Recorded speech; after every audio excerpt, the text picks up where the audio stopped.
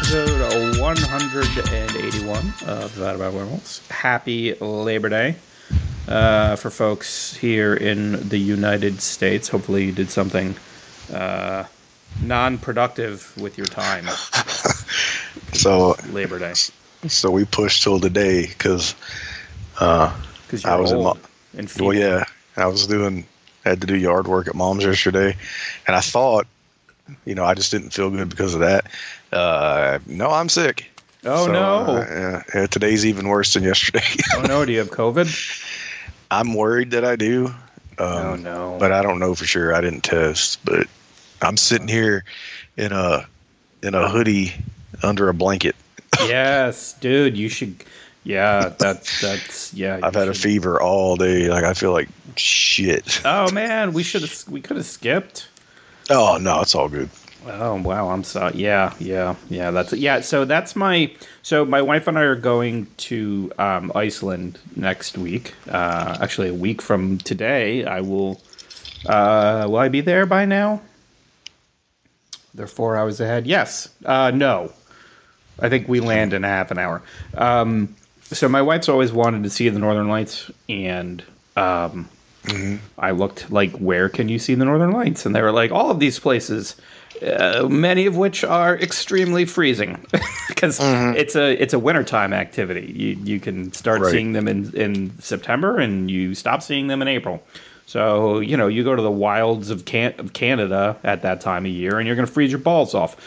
Same thing with Scandinavian countries, and so when I was reading, they were like, September in Iceland, it's kind of rainy. You kind of get all four seasons in one day, but the weather's pretty cool, mild, and it's a pretty easy place to go to, and, everybody speaks English and whatnot, and I was like, all right, cool. So we're going there, but my big concern now is that we're going to end up getting COVID. Yeah. on the way there, on the way back. Yeah, I know we kind of talked about it Wednesday, man, but just mask up and all that shit, because I don't know if it's everywhere, but it's definitely back where I'm at. Yeah, I mean, they don't, because they're not really reporting numbers like they were. I have no idea. As far as the news is concerned, they're not really saying anything here about it, but I don't know if they would, because our governor is such a fucking dipshit. I could see him being like, nah, we're not telling anybody about that shit. So who knows? But that sucks, man. Well, hopefully you'll feel better soon. All right, well then let's kind of get right into it, and that way you can convalesce under your blankie. All right. So we have a kind of an embarrassment of riches have hit video on demand in the past few weeks. The one that I'm probably the most excited to talk about, which if you had told me this at the beginning of the year, I would have been like, no, I don't think so. And that is the Meg 2. So if you remember when we talked about the Meg originally, and I need to go back and watch it because I can't remember why, I was not a fan of the movie initially. It just wasn't my thing. It didn't connect with me. I don't know why. It's a shark movie and a dinosaur movie all in one. You would think that would be aces. Kaiju shark, man. I'm in. Yeah, I mean, you enjoyed it quite a bit. I didn't as much. And again, I can't say why. So I had very, very low expectations heading into this movie, especially given how much, and I know you don't watch trailers, so this was, again, one of the situations where they really did kind of give away a bunch in the trailers. But, I was like, well, Jason Statham riding a fucking jet ski with an explosive harpoon, or being chased up a dock and then appearing to stop getting eaten by just like kicking a shark in the face. I was like, this seems like the right amount of ridiculousness. So the thing about this movie that was interesting is that they really did just kind of like went, yeah, it's a giant shark movie. Let's just have it be that. Let's have it be that, our crew of plucky undersea adventurers are yet again going to be beset by giant sharks. You know, obviously, we're going to let these sharks run rampant across a water community, and let's just have fun with it. And my God, I had such a blast with this movie. I laughed out loud so many times that my wife was like, "What are you watching?" And I was like, "The Meg 2," and she's like, "What's so funny?" And I was like, "This shark eating people is fucking hilarious." There is a scene in this movie that I think in any other movie they would go like. And Ben Wheatley directed this film. The last movie I watched Ben Wheatley was In the Earth. Was this very like slow, meditative kind of pseudo horror movie filmed during COVID about, you know, this researcher that goes to find this other researcher and slowly is getting consumed by a forest. Like, it was this very. It didn't hit for me. I know you enjoyed it. It's very moody. It's very methodical. Yeah, I'm a huge Ben Wheatley guy. So. And this movie is the exact opposite of that. It's almost like in it's every way. Like, it's like he. And I'm not saying this is what happened at all. So just don't get me wrong. But it's like In the Earth was a long relationship, and when it was over, he had to get through some shit. So he just found the trashiest person he could find, and he fucked the shit out of them for a weekend. And that's what the Meg 2 is. It's just like, let me get all that highfalutin shit out of my system. Like, it's all jalapeno poppers and fucking WWE for like a week. I'm just gonna get it all out. And it was fucking glorious. It was amazing.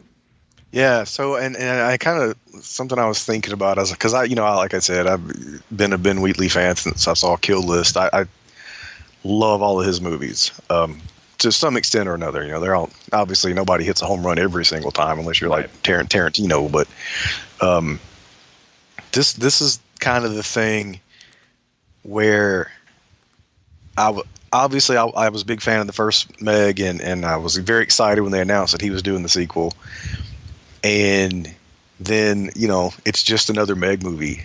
And I get why he would take the job. Because, like, this is, you know, it's the same thing with Adam Wingard getting to do a Godzilla. Why wouldn't you? You get to play, you get to play with these toys? Yes. But I also feel like with these big studio things, you lose some of the what makes it a Ben Wheatley movie, what makes it an Adam Wingard. Now, the thing I kept going back to was that Kevin Smith thing that we went to, that stand-up thing that he did, and he was talking about directing The Flash. Yeah, and he's like, yeah, everybody there already knew what they were doing. I didn't do it. It's like they were just showing up to work, and I'm just the guy they had come in, and they're like, he was like, I just left and went and got burgers for everybody, and that's how he became known as the guy who brings the burgers when he directs the episodes. Yeah. So this was very much like that for me. There's nothing really where I was like, oh, that was a Ben Wheatley thing, with the exception of possibly the POV shot. The POV shot was incredible. It was one of the greatest things that I have seen in a movie this summer, and we'll talk about it. It's a simple thing, but it makes the movie, and I don't know if other filmmakers would do it, because it seems very cheesy, but it also is hilarious. Because, I mean, keep in mind, Jaws was huge, but Jaws still could only fit maybe one person in his mouth or her mouth. I don't know if we ever know what the gender of Jaws was at a time. Yeah, I don't either. This is a Meg. It's huge. It's a giant prehistoric shark.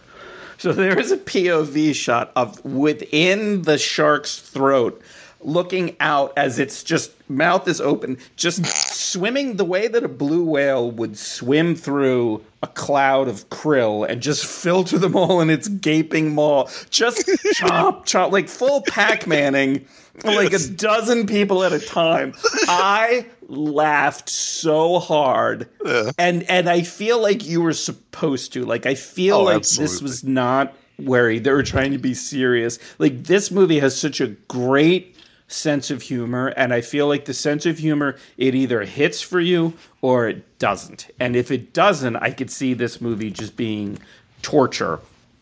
But, you know, there were so many moments for me where it didn't take itself seriously. It knew exactly what it was doing. And it was just fun. It was the perfect summer. It like you said, it starts off as a shark movie, it ends up as a monster movie, and that's fucking great. Yep. But you do have to completely put logic aside, because there's some other monsters that kind of show up, and you're like, wait a minute, why would they have been down in the trench? Right. Swung all the way up, but you're at the same time like, who cares? Who cares? Yeah. Like, it's more monsters. It's more monsters, right? And you know, and it even, you know, I mean, it kind of like, you know, there's a scene where, you know, our heroes are being, you know, held at gunpoint by the enemy soldiers, and the one scientist slash Jing, played by Jing Woo, industrialist, he's like held his hands up and he's like speaking Chinese, and they show the subtitles and he's like, you don't understand what I'm saying, and I'm only speaking Chinese to distract you, and the guys are but it was just like, and even like DJ, I think that, you know, Paige Kennedy did a great job, because it was very like, this is a guy who the first movie scared the shit out of him, and now he's like prepared, and I think in the wrong hands that character would have been extremely grating and annoying, but you know, Paige Kennedy played it perfectly with that right level of humor. And you know, of course, Jason Statham, you know, I mean, he's you know, that guy is a workhorse. He just puts out good movies, like and it was so much fun. And there's and I'm not going to spoil it, but there's a scene. So there's this whole movie is kind of kicked off by our crew is going down in the trench to basically do research, and while they're there, they find a rival research team that's essentially mining rare earth metals. And this one guy, Montez, played by Sergio Paris-Manchada, he was like, oh shit, we can't have anybody finding us here. So he blows the explosives on his own guys, and that causes like the resulting explosion causes like a breach in the kind of the thermal layer that prevents the megs in the trench and the other things in the trench kind of from going up. And so that's what then kind of causes things to go out. So he's kind of like, he's not the main villain. He's like the main villain's hench person in this film. And the way that the final battle between him and Jason Statham, and the way that, you know, spoiler alert, Jason Statham wins, is one of my best scenes from this summer. Like, it was such a satisfying moment. And that's just kind of what the movie is. It's just, it's fun. It's fun. There's plenty of jokes. Most of them land. Yeah, for sure. Yeah, you know, and the you know, the creature work, the shark work is done well, even though it's, you know, it's all CG. But you know, but it just kind of like hit in a way for me that the original one didn't. Okay, well, I'm glad you liked it. That's interesting. Yeah, because I just, like I said, I love the first one. The kids love the first one, so I watched it a lot. You know, when we got the Blu-ray, and I mean, this essentially is just, it's kind of more of the same thing, but cranked up to 11. So right. I'd be interested to hear if you revisit it, what you think. Yeah, and I agree with you 100% that like there's nothing about this movie that, like, I was surprised when I saw that Ben Wheatley directed it. I was like, wait, no shit, like, and you know, anytime you have a large, like, even you know, the MCU, right? Like, I mean, they make a big deal about how they're bringing in, like, okay, so they bring in Chloe Zhao, who's an amazing director, just like wields light in a frame like a fucking wizard, right? And then they still make a huge CGI fest to go in front of this beautiful sun-dappled frame. Well, okay, well, who cares at that point, right? Like, so, like, the MCU, they make a big point of saying how they're bringing in all these different directors with all these different visions, and to some degree, they allow those directors to play in that space with their vision, but really only so far as how well that vision lines up. Like, Sam Raimi is a great fit for. Yeah, that was another example movie. Actually I thought about. Yeah, because they're one, he's done superhero movies, but two, you're going to make a multiverse of madness where you're talking about undead Stephen Strange's. You get the guy who did Evil Dead, right? Like plus he's played in that kind of PG-13 space, with like Drag Me to Hell and whatnot. So he kind of knows how to. Even the tentacle scene in Spider-Man 2, which, for the record, when that happened, Lynn and I saw Spider-Man 2 in the theater. I was laughing my ass off, and she had to actually hit me in the ribs because I was like, "That's from Evil Dead!" But I was the only one laughing at doctors getting murdered by cybernetic tentacles. But whatever. Right. So when the MCU has a director that their vision doesn't, I mean, they still sand a lot of those edges off, right? Mm. And so.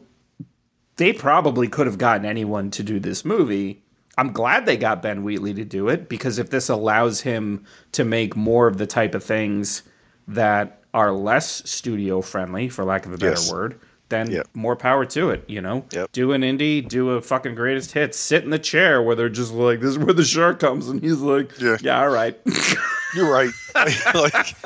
like pulling Elijah Wood, man. Use the popularity or the money or whatever, the exposure from this to make more of your weird shit that you really want to make. More of the what was it? Come to Daddy. Yeah, exactly. Yeah. Yeah. If the Lord of the Rings somehow gave us Come to Daddy, I'm here for it.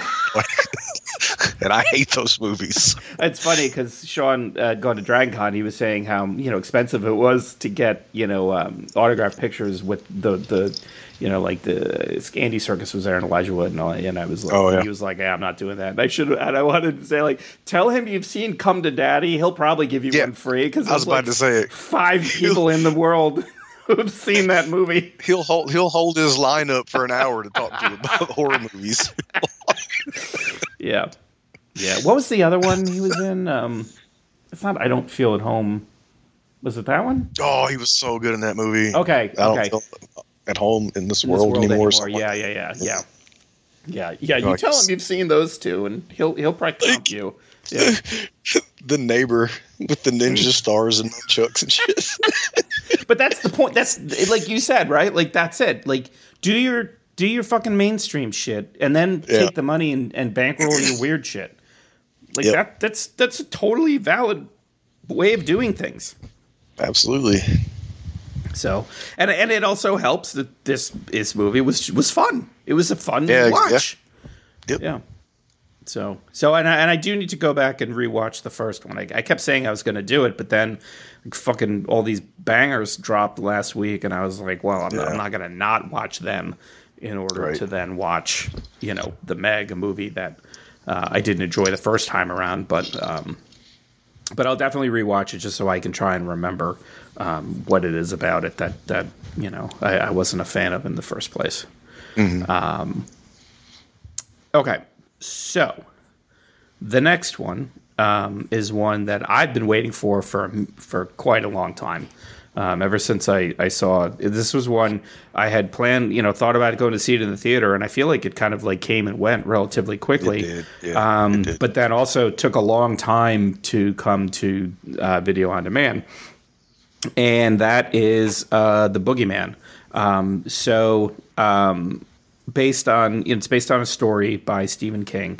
It's directed by Rob Savage, who had done Host and Dash Cam. So if you remember, during the pandemic, Host was kind of the big deal in horror circles. It was like a 62 or 70-minute movie about everybody getting on a Zoom call and then getting offed one by one.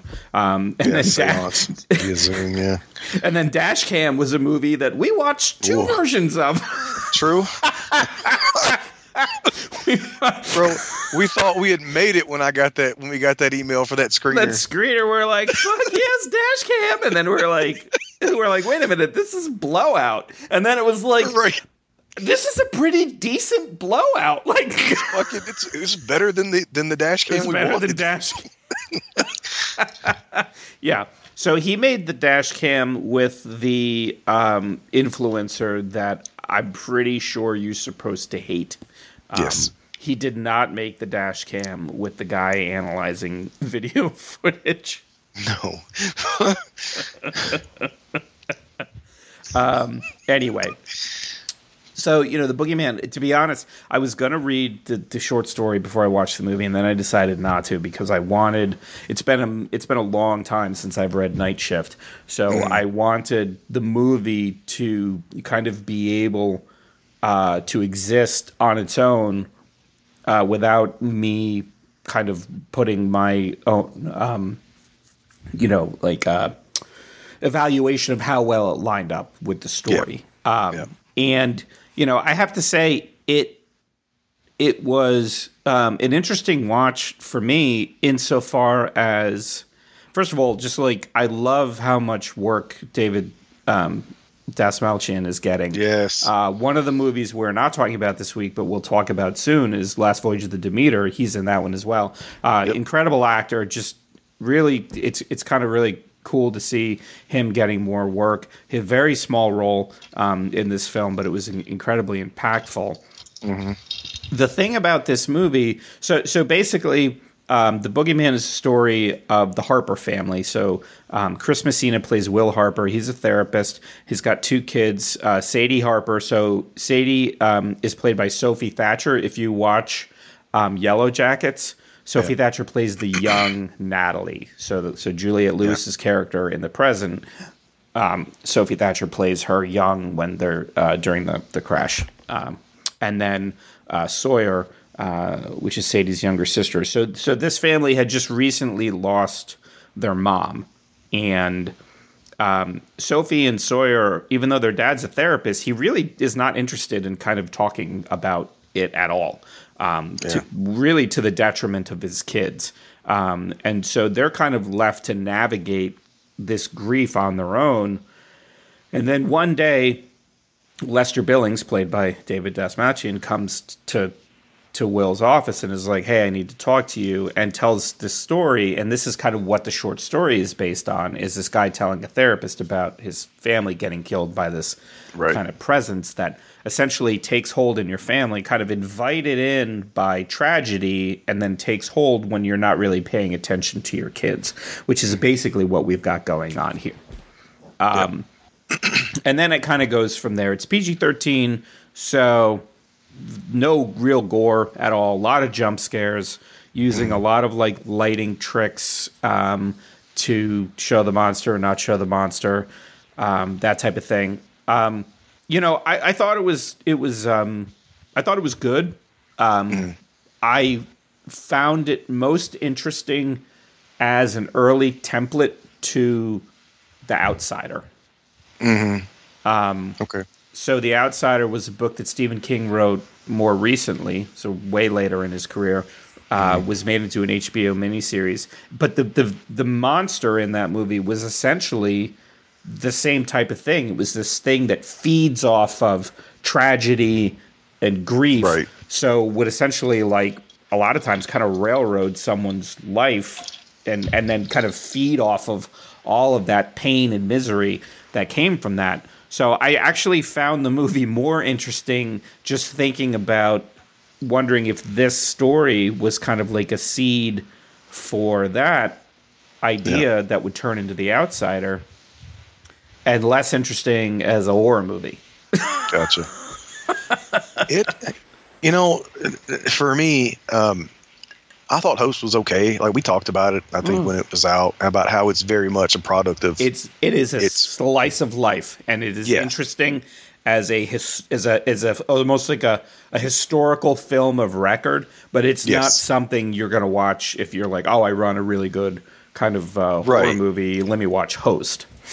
And then, I bounced pretty hard off of Dashcam. I don't know why you wouldn't. I mean, you're supposed to like someone who's just completely unlikable. Right. I felt like it had some interesting creature work, stuff like that. But outside of that, so this one, I think it's safe to say is probably, what the fuck's his name? Sorry, it's the fever. Oh, Rob Savage. Rob Savage. I was about to call him Adam Savage. I was like, that's not right. But anyway, I think it's safe to say this is his highest profile gig to this point. 100%. Yeah. So I was very interested to see kind of, how he handled that. The other part of it was written by Beck and Woods, who wrote Quiet Place, and I was very excited hearing that they were tackling the screenplay, but then 45 happened, so I was like, ooh, yeah, maybe. I don't know how excited I should be. Oh, you mean 65? 65, sorry. Yeah. 65 was so fucking bad that I was just like, oh, I don't know how to feel about it. But then I was listening to a podcast. Rob Savage was on an episode of one of the podcasts that I really like, and he's talking about this movie, and he said he was offered the gig, and he wanted it because it was a Stephen King thing, and he's a fan, but he's like, I don't know if I have anything to say, and so it had been through so many different variations of a script at this point, but he read the one that Beck and Woods did and liked it, and then the only other thing he said was the creature had to work for. He really wanted the creature to be cool, whatever, and so they went and got I went to look this up and I forgot, but the studio that was behind The Monster and the Ritual. Oh, really? Who did the creature work for this movie. And for me, the Monster completely, I love this movie. Yeah. The Monster completely did it for me. I thought it looked fantastic. Yeah, The Monster was great. It was definitely yeah. I mean, everybody in it did a good job. I felt like, I cared about the kids. I felt, I was compassionate towards the dad because he's going through some really bad stuff too. And then kind of thinking about what that means, like you said, as being a therapist and knowing that you're not doing what you should be doing, but he can't help it, stuff like that. Right. Yeah, I've seen it twice. I watched it twice. Oh, really? Okay. Yeah, I liked it that much. Yeah, I mean, and it's one of those things where I think that, I will admit I am, I'm really hit or miss on PG-13 horror.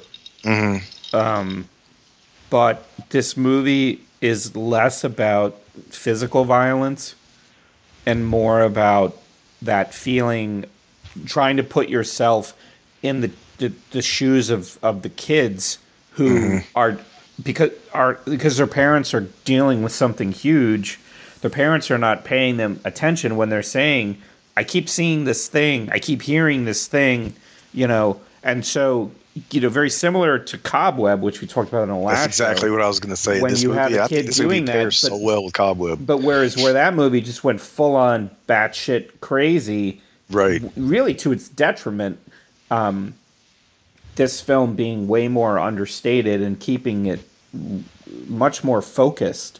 That there's a the reason behind why Sawyer was seeing something, why Sadie started to see something. Made it, I think, definitely a better film. For me, I thought it was a good film. I just don't know how much I'd watch it again, to be honest. Yeah. It's one of those things where, because it's not like the sense of atmosphere and such.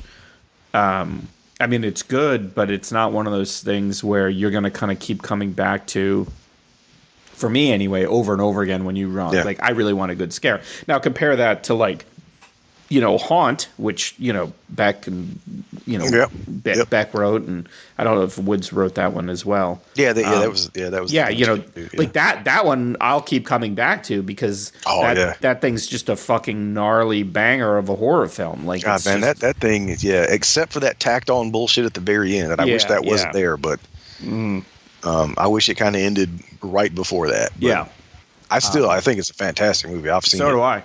So many times. Yeah, it's great. And so, again, I don't think The Boogeyman was a bad film. It gets in, it gets out, it does its thing. It's an hour and 38, and it tells a pretty tight story. And I think that if you're going into it looking for a solid, when I compare it to some of the other PG-13 things we've seen of late, like Insidious, The Key, or the Conjuring, The Devil Made Me Do It. They just seem so toothless, and just not as good. Then you have something like Megan, which is PG-13, was fun as fuck. I don't think didn't quite hit at the same level for me. It's a totally different type of thing, so it's not supposed to. But, I think that, if hopefully this means Rob Savage gets more high-profile work moving forward, because I think he did a good job with the source material. It's just for me, when I'm thinking of horror movies that maybe I'd want to revisit, I would probably pick other ones over this one. Gotcha. But it was still well done. And now I'd like to go and read the Well, I'll tell you, man, my kind of history with with that is when I used to my dad was a big reader, and I think I probably mentioned on the show, but I have several of his. He used to do that, that like book club, for Stephen King, where people just sent you his books and you paid however much money, like a fee, whatever. Yep. So he did that, and so I have like his Cujo hardcover, and I got his Firestarter hardcover, stuff like that. But I remember Night Shift, he had the paperback for some reason. Me too, the one with the hand with all the eyes on it. Yeah, the wrapped in gauze. God, I love that cover. What a great cover that was. And so I still have the copy that was his, that I was sneaking into school and I was reading that stuff instead of what I was supposed to be reading. And I was reading I was 8th grade English, Mr. White's class, and I was reading the Boogeyman. And this was like the first time in my life I realized you could get scared by a book. Yeah. And I was so into it. And it's like maybe 10 pages, but it is. I was all into it from the beginning, and he caught me and he yelled my name. Scared the holy living shit out of me. Yeah. Like I threw the fucking book. I was like scared the hell out of me but I was that into the story, and I'm like, so that's kind of, part of the reason why, the people involved and me having, remembering the story that way. And then when I heard that the guy that created the ritual monster did, I was like, I'm all in. Yeah. Yeah.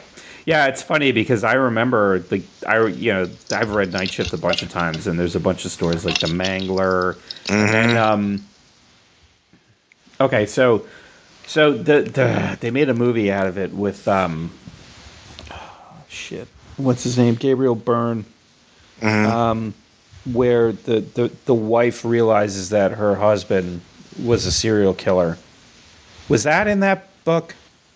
I don't remember that one. You don't remember? Okay. All right. Hold on. Yeah. And I can't remember. Stephen King has done so many. Is that where like she found like the pictures or something? She found the pictures, and then at the end she throws him down the stairs. Yeah. I don't remember if that was Night Shift. I do know what. Yeah, I know what you're talking about. Okay. I couldn't remember. Because he's done so Good many. Wife or something like that. The Good Wife. The Good Wife. I can't remember. Yeah, I'll have to. I'm pretty sure it was Gabriel Byrne, but now I can't find it in his. He was in Ghost Ship. I know that much. Hell yeah. But anyway. Yeah. Maybe I'm thinking of somebody else. Yeah. It looks like I might be thinking of somebody else. Okay. Anyway, whatever. Stephen King's done so many like short story compilations that I always get them mixed up which stories are in which ones. Same here. Yeah, but the Boogeyman, like I said, it's solid. I think as far as like some of the PG-13 horror we've gotten this year, I'd say it's up there. And if you're looking to get your kids into horror, it depends on how young, because it has to do with like seeing things in the dark and monster closets. But if you've got, if it's pretty, it's very. There's not, like I said, not a lot of gore at all. Actually, I don't think there is any at all. So might not be a bad gateway drug if you're looking to get some of the youngsters into scarier things. Well, yeah, I showed it to Katie. But Katie's already seen. That's true. Like, what's the hardest thing that Katie's seen at this point? I couldn't tell you, man, because that you've showed her.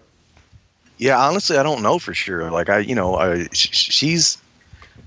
she is not big into horror. She'll watch movies with me, but like, I've shown her like the Black Phone. She really wanted to watch that one, which has surprised me that she wanted to watch it. She jumps like she's very jump scary, so she doesn't kind of actively seek some of this stuff out. Okay. So I can't say for sure what's probably the I haven't shown her a Serbian film or anything. Well, God, I would hope not. Yeah, sorry. It's A Good Marriage. It's Anthony LaPaglia. Okay, that is not. Okay, yeah. That Anthony LaPaglia is not Gabriel Byrne. And it was a novella, and it was in Full Dark, No Stars from 2000. Oh, okay. I have that book. I haven't read it. Oh, it's great. Yeah. Okay. Yeah. I'm actually reading The Ritual right now. I'm almost done with it. Yeah, Full Dark, No Stars has 1922. So I mean, if you've seen 1922, I have seen that. Was so fucking good. Love that movie. Yeah. And then Big Driver, Fair Extension, and a Good Marriage. Yeah. Okay. Yeah. I'll need to get to it then because I'd really like to read 1922. Yep. Apparently, they made a TV movie out of Big Driver. Huh. I didn't know that. Huh. Anyway. Okay, I could go down a fucking rabbit hole of Stephen King. Oh, absolutely. I mean, my God. Get me on the I will say this. I don't know when the last time you revisited The Ritual was, but since I'm almost done with the book, and Goose was over here this weekend, and she hadn't seen it in a while, and I was talking about it. She's like, we should watch it. I thought about rewatching it. I did, and I'll tell you, don't read the book first. Oh, really? Yeah.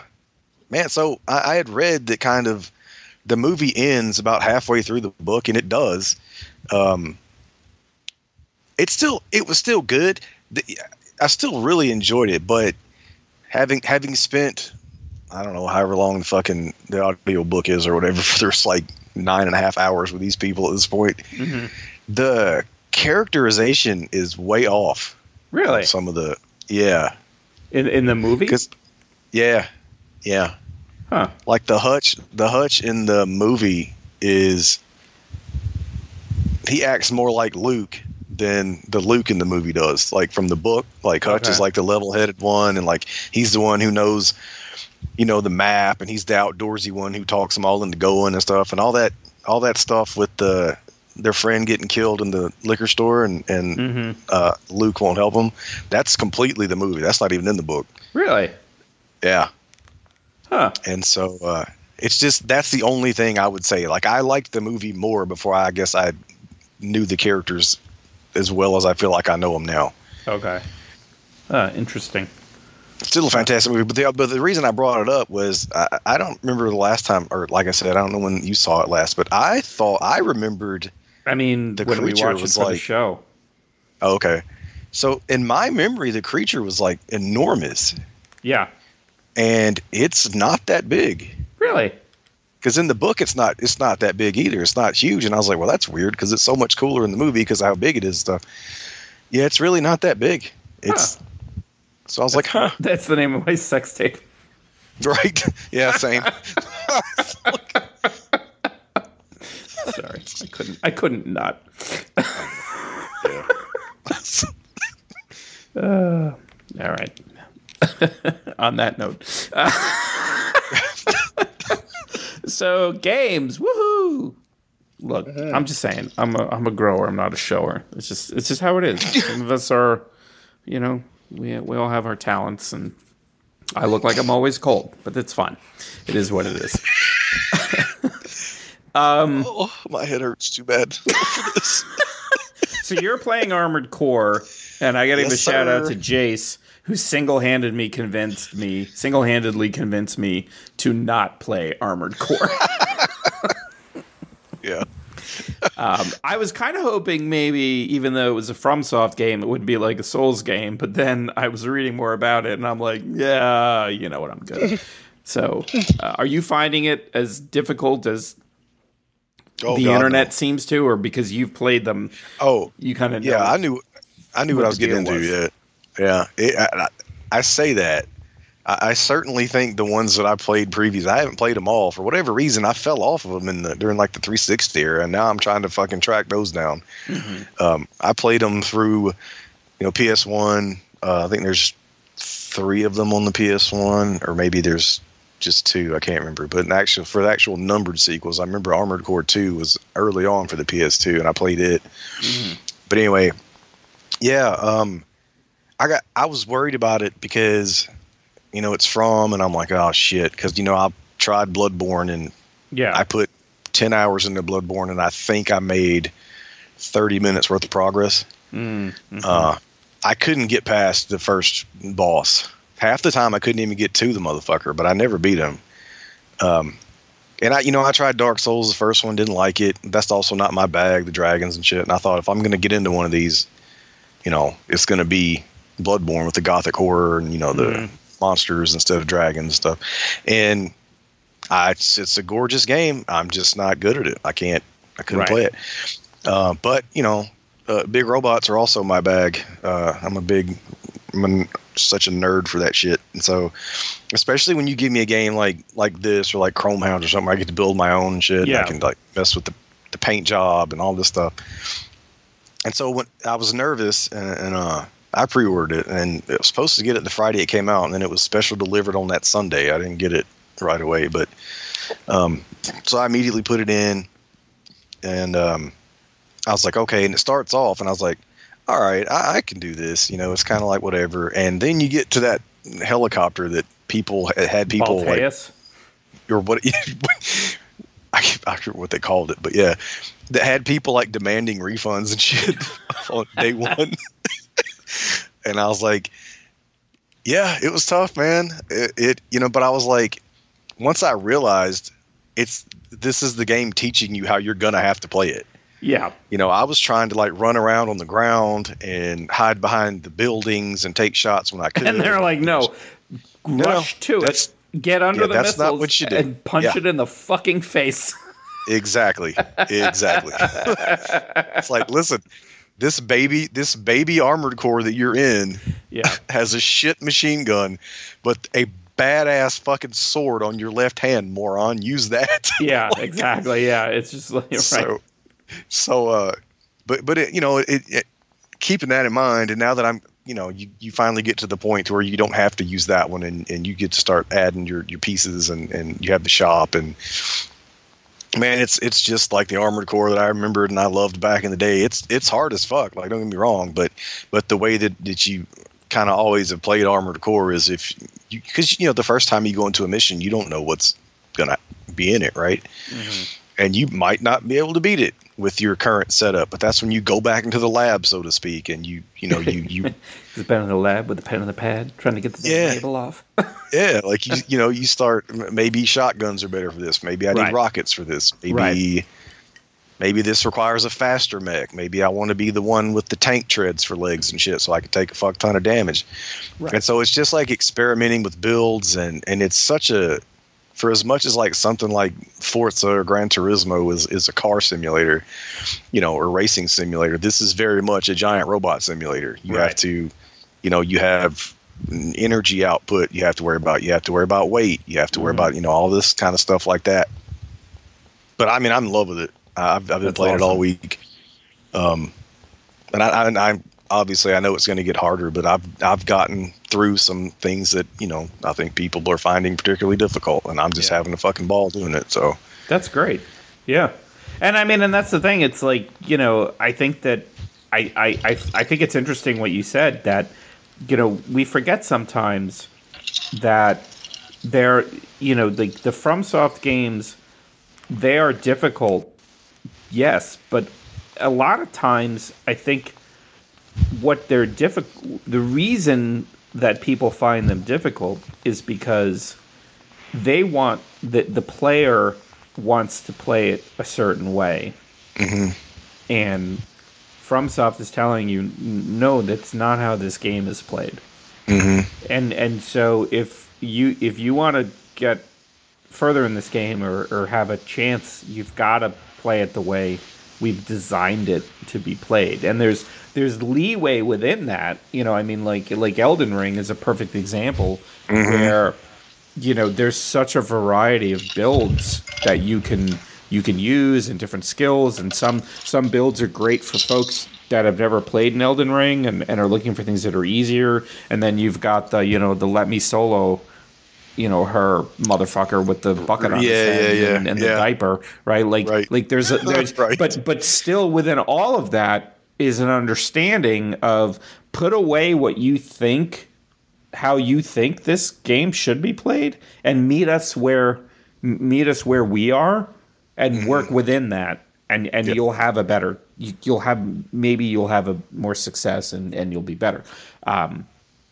And it's just whether or not folks, because that's also because I was reading about this game, is it's about tinkering. Oh, that didn't work. Well, let me go back. Let me try this. Let me try that. And obviously, you replay old missions and you get gear, earn more money. Yeah. And obviously, some folks, that's not for them. To be honest, that's not for me. I'm like, I always kind of want to be moving forward. So the idea of like, well, let me go back and grind for stuff. If it's not Destiny, because I really only have time and headspace for one kind of grind focus game at a time, and that's Destiny.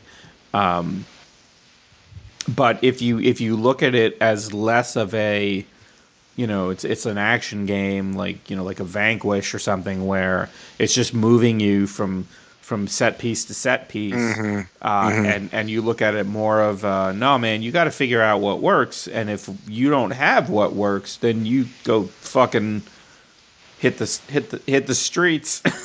Right. You put in the work to get money, what is gonna make things work for you. Yeah. Yep.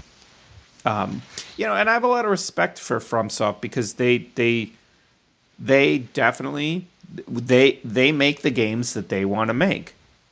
Yep. And they have great success with that. Would I love them to make games that were more accessible to filthy casuals like myself? Sure. But it doesn't have. I also don't feel like they have to, because I've got stuff to play, and they've got something that's working for them. So more power to them. I honestly would rather they continue to make things that they're passionate about and that works for them, and that helps bolster their reputation, than something that I can play.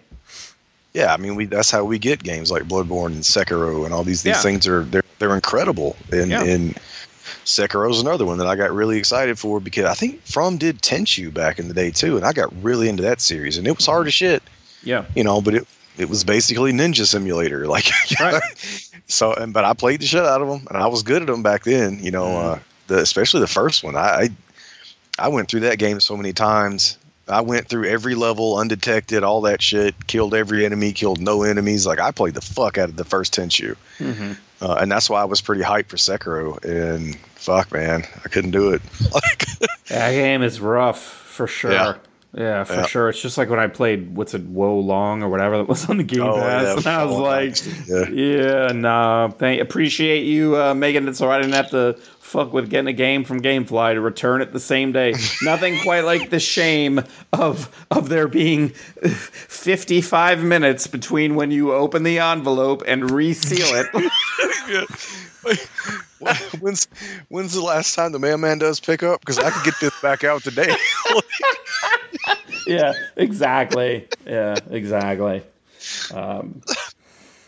All right. Well, I was playing a game that I was actively pissed at most of the time, which is not a great way to spend your time.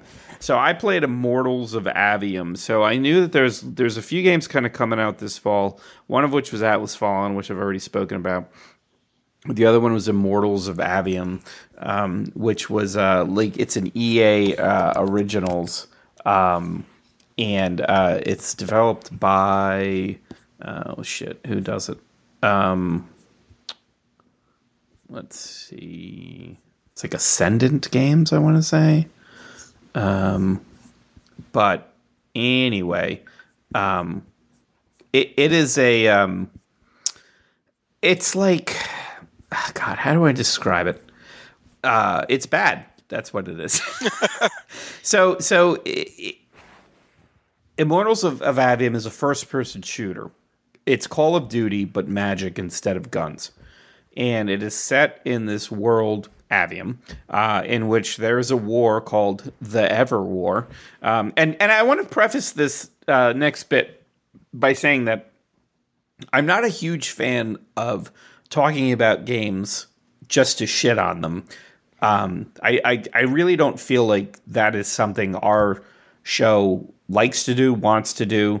No, we try to keep things honest but positive. I mean, I can't tell you the number of times where Mitch and I, you and I have said, well, I don't want to talk about this movie because it's fucking terrible, right? Like it's not worth it to me to just spend 15 minutes shitting on something, and even if it deserves it, because like when you could instead say, hey, this thing over here was actually good. Like I'd rather lift something up and give a spotlight to something that's really good than spend a bunch of time as much fun or as easy as it is just to be like, oh, this thing sucks. Right. But like, how many times have we said nobody sets out to make something terrible? Right, exactly. But Immortals of Aveum, for me, what's so interesting about it is, Electronic Arts, they've got some good, like, kind of indie stuff, but the majority of their mainstream stuff is all, like, sports stuff. Or, like, it's Need for Speed is EA, right? Yeah. Yeah. So it's, like, franchise stuff. So, like, here they have, like... But, like I believe Drawn to Life... Or not Drawn to Life... well, they did that one, the Yarn game that was supposed to be good. Oh, yeah. But, Unraveled? Was that Unraveled? Yeah, Unraveled. But there was a game on Game Pass that I played, and it was, where everything was about, like, dice rolls and whatnot. It had a visual style very similar to... I remember you talking about that game. I don't remember the name of it. Yeah. Very, very similar to Psychonauts. I played, and I enjoyed quite a bit. And that I believe was an EA original. I just can't remember the name of it. But this was like a huge. This was like kind of their, you feel like they're trying to make this. Like a franchise type of thing. And basically what it is Lost in Random. That was the name of the yeah. So there's this you play as this guy named Jax or Jack, whatever, and he is like, he's somebody who could wield magic, but was like not trained to wield magic. He just like spontaneously could wield magic. And there's this thing called the Ever War, where it's like, there's this bad guy named Sandrak, and he's trying to do bad shit with magic. And there are these people called the Immortals. They're trying to do good magic, whatever, good shit with magic. And this guy just like fucking randomly becomes a soldier, and it's just like the thing about this game. So they split the magic up into three different things. There's red magic. Because, of course, your character, it's very rare for someone to be able to wield three types of magic. Most people, you're a red magic user or a blue magic. Of course, you can do all three. Red magic is like shotgun, grenade launcher. Blue magic is like scout rifle, sniper rifle. Green magic, minigun, machine gun, whatever. And you wear these things on your wrist. They're called sigils. They're these giant metal contraptions that if you had to wipe your ass, if Taco Tuesday popped off and it was Regret Wednesday and you were wearing this sigil, you would disembowel yourself in terms of how much metal is curved off of your arm. And you're wearing this weird polio brace on your forearm, shooting magic blasts. And this feels like a game that they should have cut stuff out of, because they ended up doubling up controls, which to me is a huge no-no. Yeah. The reason being that I had such a hard time with the controls of this game, and maybe it's because I'm just old and slow, but like a perfect example is so. And I'm old school, right? Like, like you talk to me about first person magic shooters, and I'm like, oh, you mean Hexen? And they're like, you're like, no, and I'm like, oh, you mean Undying, which to this day is the best first person shooter combining guns and magic that was ever made. Also, one of the best horror games in my mind is Clive Barker's Undying. That shit was amazing. Gun in one hand, spell in another. Fuck yes. My point is. So in this game, perfect example, you've got right hand is your big metal brace, your polio brace. So you're shooting out all your shit. You could also do special attacks. And then your left hand is totems. And a totem might be like, oh, there's like a lash that like I could pull enemies towards me. Or I could shoot this green gloop to slow dudes down. Or I could have this red beam and it'll stun guys. Okay, if it was just that, it's fine. But the problem is, you hold down square to reload your magic, your special powers, to break this crystal. You also hold down square to open a chest.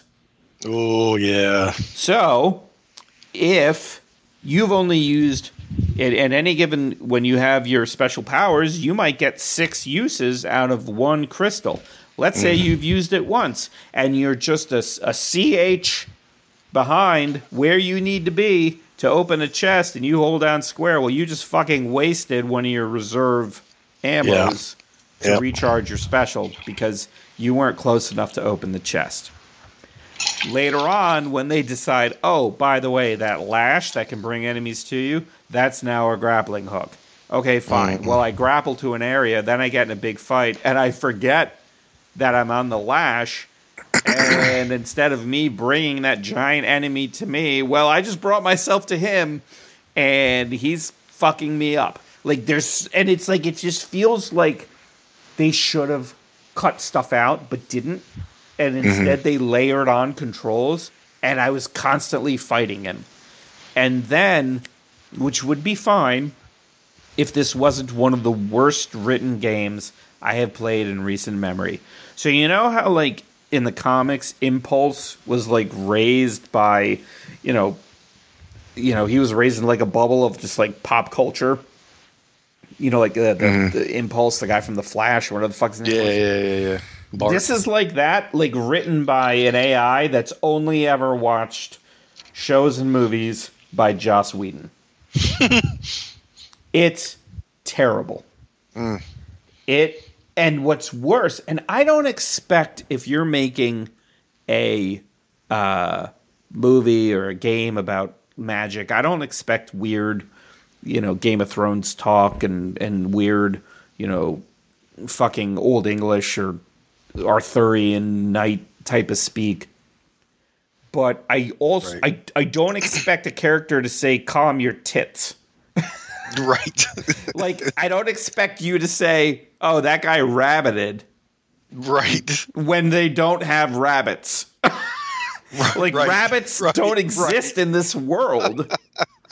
So, you know what I mean? Like you're just, or like you are taking very poorly written 21st, 20th century pop culture speak and applying it to people who live in a magical realm, and there is no way they would have followed the same evolutionary track to come up with "calm your tits." And then, and I could get past all of that if I could figure out what the fuck this game was trying to say. Because it's the same young white dude savior bullshit where, like, even though this guy doesn't know enough to find his ass from his elbow with 2 hands and a flashlight, he somehow is the savior, and he's making terrible decisions, yet everyone's like, great to have you back. It's like how when you would watch The Flash, the TV show, and the Flash on the TV show was the worst superhero ever, repeatedly made terrible decisions that altered the lives of everyone around him, and everybody's like, run, Barry. It's like, no, Barry, sit the fuck down. All you do is fuck shit up. Right. And so you've got that. And then the overarching message I could tell that this game was trying to deliver was war. What are you going to do? Because there were so many times when someone would be talking about some horrible thing that was done in this war, and the main character would go, well, you were at war. Like, no, that is not, that's like, can you imagine? Like, there's a reason The Hague exists. There's a reason there's a term called war crimes. It's because some things are so bad, you can't use war as an excuse to justify them. And they're not unwritten rules. They're written down. Don't target civilians. Don't like all shit like that. And in this game, it would be like, oh, this bad shit happened, and he'd go, well, you were at war. Never mind the fact that your main enemy in this game is on the other side of the war, also doing bad shit, and nobody's like, well, he is at war. Like, right. You know, and then they also like made a point to say how your main character, he's like, you know, for lack of a better word, he's like a wild mage. He wasn't, and then there's this character that is totally shitty and bigoted towards you, and then you're like, why are you shitty and bigoted towards me? And she's like, oh, well, you know, where I lived, the wild mage went nutso and burned the whole place down, and your character's like, all right, I get it. No, like that's, you can't just be like, oh, did one person do something that, by the way, wasn't even their fault, and you are now judging an entire race of people based on their actions? Spoiler alert, that's racism. Like, you can't just excuse it and be like, well, I see you got a good point. Yeah, all right. And I'm like, what the fuck? Like, I feel like this game, thankfully, the Venn diagram of people who play Call of Duty and people who play Immortals of Aveum is like a slice barely, like, I can't, it's the thinnest slice imaginable.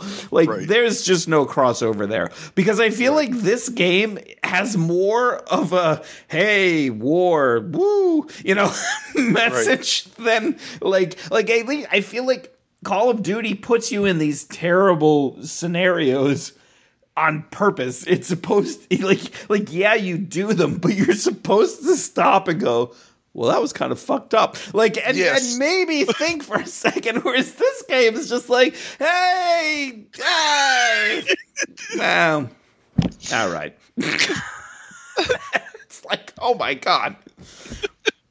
And what I found when I was playing this game, I very stubbornly put it on normal and kept like having to redo battles because of how hard I was having a time with the controls. And then what I realized was like, why are you doing this? Like, who cares? I mean, there's different trophies for the difficulty levels. You're not going to go back and play this on the highest difficulty level. You're not going to go find all these chests. You're not going to do all these things. You're being stubborn for no reason. What I felt like I was trying to do was win an argument with someone I hated just to prove to them a point that I wasn't going to prove. And why did it matter? Because I didn't like this person, so why would I care what they feel about me? Right. So I finally lowered the difficulty just to get through it, and I finished it last night, and I was like, oh my God, I haven't spent this much time with a game I didn't like in a very long time. And a smarter person would have just been like, this isn't for me, but I wanted to see how it ended. Yeah. And it ended poorly. And then I jumped into Destiny 2 to do a Altar of Summoning with someone who is bound and determined to waste as many robust offerings as possible. If I wanted to call this person on the phone and say, we are not up to this task, please make a feeble offering so we can go to bed. Yep. That is exactly my experience for the Altar of Summoning so far. You are asking us to single-handedly win Vietnam, and that guy is running in circles. Right. Like, please stop doing this. Like, I can't move 5 feet without dying because of all the enemy fire. I don't know where that guy's going. I think he's eating Doritos. But, like, please stop making robust offerings until you can get in a fire team that knows what they're doing. I'm just here for the bounties. Like, right, exactly. Yeah.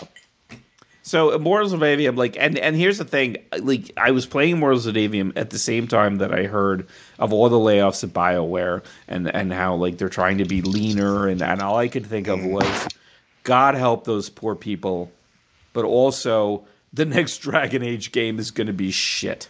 Because this is, even the inventory screen, because despite having 2 functioning hands, they put all of your inventory on one hand, and they made this poor guy, because they did the face capture, do the douchiest. Like, he would hold his arm up and tilt his hips in this weird, like I gotta get a selfie of the right angle, like, to show all his inventory. He, just based on the inventory screen alone, you wanted to punch him. Right. And I was like, even, like, that's how you know things are bad. Did no one, like, look at this inventory screen and be like, I fucking hate this guy. Am I supposed to hate this guy? Is this the bad guy? And they're like, no, that's who you are for 30 hours. And you're like, fuck that. Like, no. Like, do you have a game I can play as Henry Kissinger? Because I'd rather be him. Like, noted war criminal Henry Kissinger. Could I please play as him? Because this guy looks like a cunt. Like, that's all I'm saying. But I played it, so I guess I'm the asshole, you know. So maybe don't play it. Like I know, like, you might be tempted and see it for $10, and hopefully this will spark something, and you'll be like, oh wait, no. Yeah, no, I'm good. That one's I actually saw an ad for it. But they get like TV spots for that shit. Yeah, I saw it. Because at my parents' house they still have cable, and I was watching something a couple weeks ago, and I was like, I can't. The fact that there were video game commercials is so alien to me at this point, because I hadn't had cable for so long that I forget that ever was a thing. Yeah. But seeing that for a new game, and it happened, and I was like, oh shit, that's the one Brandon doesn't like. Yeah. Yeah. No, it's bad. It's bad. It looked like it. It reminded me of that, what was that game that Xbox was so big on, Too Human or whatever? Mm. That it ended up being so bad. Yeah. The game that destroyed that studio. The name I can't even remember of it. Yeah.